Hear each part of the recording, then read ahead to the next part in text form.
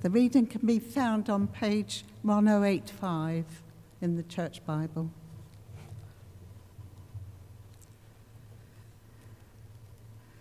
Hear the Gospel according to John, chapter 17, verses 1 to 5. Glory to you, Lord.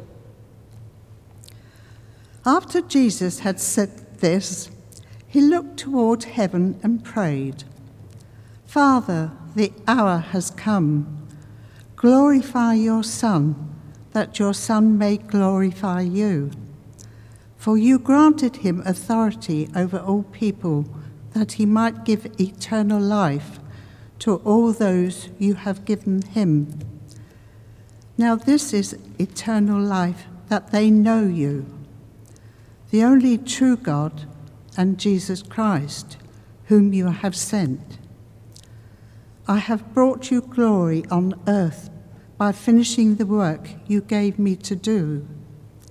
And now, Father, glorify me in your presence with the glory I had with you before the world began." This is the gospel of the Lord. Praise to you, O Christ. Father, as we look into Scripture this morning, we look at one of the most holy places. And I pray that we may come to you with humble hearts, searching to listen and to learn from you. For Jesus' name's sake, amen. Please do sit down.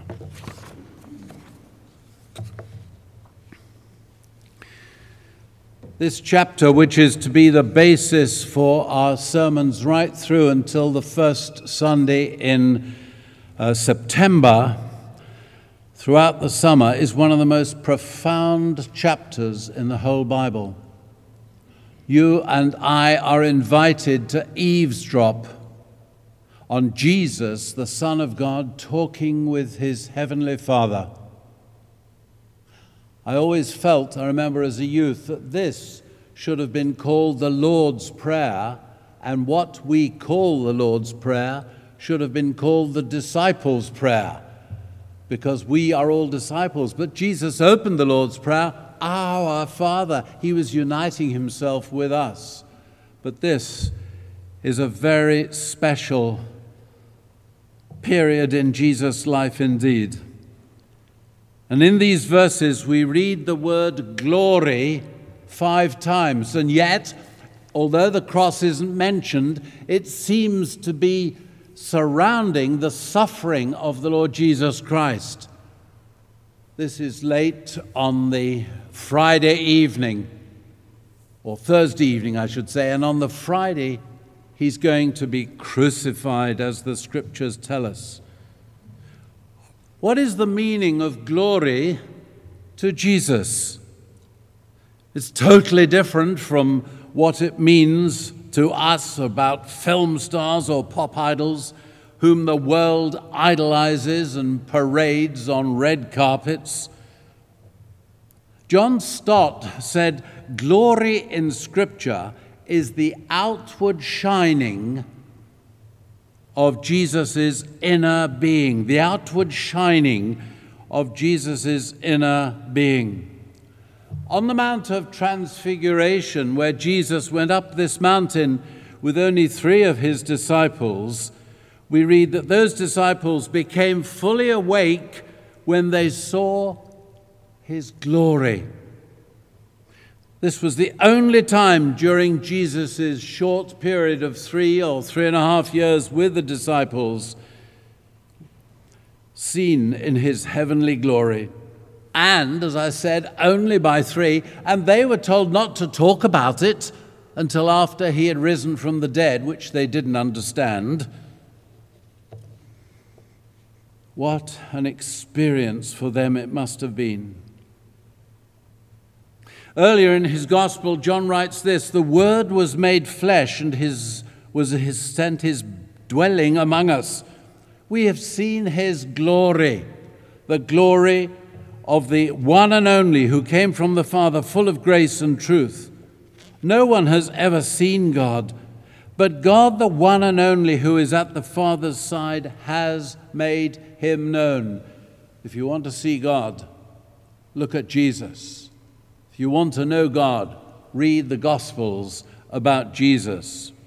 So those words right from the opening chapter of John's Gospel are quite remarkable. In the very next chapter, John shows us at the wedding in Cana of Galilee where he turned the water into wine. You all know the story so well.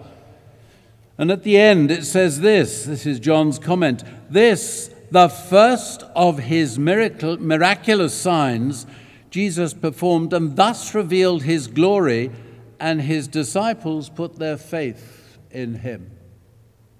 So we get the word glory again. The writer to the book of Hebrews, looking beyond the present, tells us, "But we see Jesus, who was made a little lower than the angels, now crowned with glory and honor, because he suffered death." And this is what he prayed for to his Father.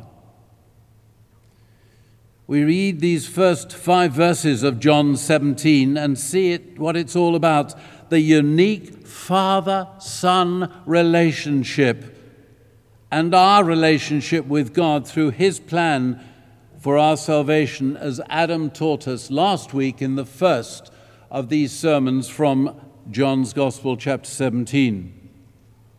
The Last Supper is over. It had been a pretty sad affair.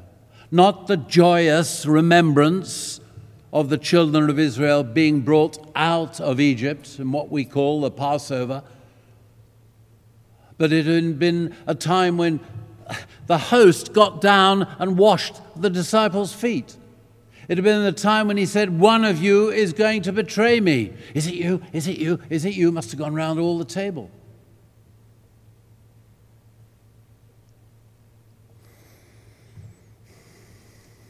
It was not a happy supper.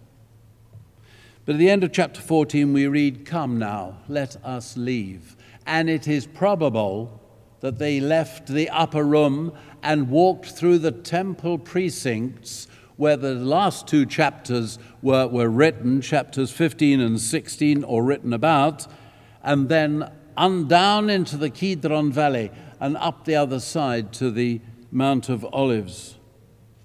So they were probably in the temple precincts when Jesus uttered this prayer to his Father, because in the very next verse, the next chapter, when he had finished praying, Jesus left with the disciples, crossed the Kidron Valley. On the other side there was an olive grove, and he and his disciples went into it. And he starts off the prayer, "The hour has come." Slightly strange thing to say until you know the context. The central hour of the whole of history, this focal point of God's eternal plan, this hour had come. 4 things about glory in these first 5 verses of John 17. Glory is linked to this hour. 5 times before this in John's Gospel, we read of Jesus saying in one phrase or another, "My time has not yet come." Right at the beginning, John chapter 2, we referred to just now, where Jesus made water to wine, and his mother said, "Do whatever he tells you." And he had said to her, "Woman," a loving expression, "my time is not yet come." And so it was 4 more times in the Gospel, Jesus says this. Now he turns to the Father and declares, "Father, the hour has come." God's eternal plan is coming into fruition. So Christ's glory is linked to this hour. Secondly, Christ's glory is linked to his completed work. "I have brought you glory on earth by completing the work you gave me to do," Jesus says. Excuse me. In his gospel, Mark records the reason for Jesus coming from his own lips. He said, "The Son of Man did not come to be served, but to serve, and to give his life a ransom for many." And the terrible chapters that follow about the trials of Jesus and the crucifixion. Chapter 19, verse 30, we read, "When he had finished the drink, Jesus said, 'It is finished.' Father, the work you gave me to do is finished." And he bowed his head and gave up the ghost. So it was a completed work. Thirdly, Christ's glory is linked to his eternal gift. You granted him authority that he might give eternal life to all you have given him. Earlier we read, God so loved the world that he gave his only Son. And in John's epistle, the same author, but nearer the end of the New Testament, this is love. Not that we loved God, but that he loved us and sent his Son as an atoning sacrifice for our sins. That was the hour, that was the reason why Jesus came.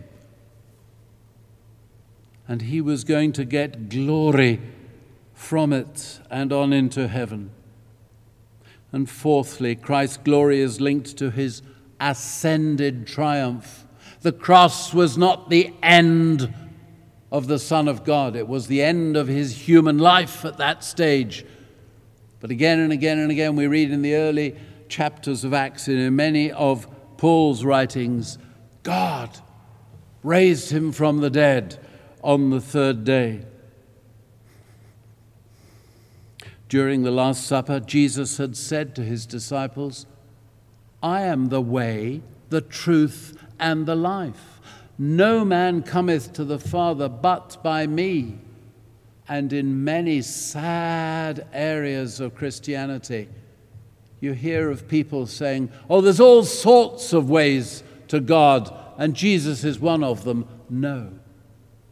Jesus is the unique, exclusive way to the Father, and it was through the cross.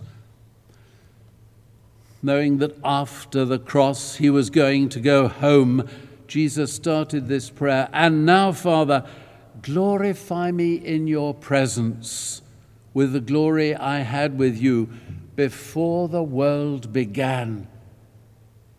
Apostle Paul writes of Jesus' glory back in heaven. Therefore God exalted him to the highest place and gave him the name which is above every name, that at the name of Jesus every knee should bow in heaven and on earth and under the earth, and every tongue confess that Jesus Christ is Lord, to the glory of God the Father. So Jesus got glory to his Father by being obedient and offering his life as a sacrifice. As we read on in Paul's writing, "Therefore God exalted him to the highest place and gave him the name which is above every name, that at the name of Jesus every knee should bow in heaven and on earth and under the earth, and every tongue confess that Jesus Christ is Lord, to the glory of God the Father. Father, glorify me in the presence with the glory I had with you before." And now we read that God has done just that. So what? For you and me today, the 23rd of July. When Jesus taught the disciples how to pray, he started with, "Our Father in heaven, hallowed be your name. Your kingdom come, your will be done on earth as it is in heaven." The words we shall use shortly in the Eucharistic prayer. In all our praying, we should always, always, always start with God and put him first in our lives before we come to our requests. Hallowed by your name, hallowed be your name. Glorious is your person.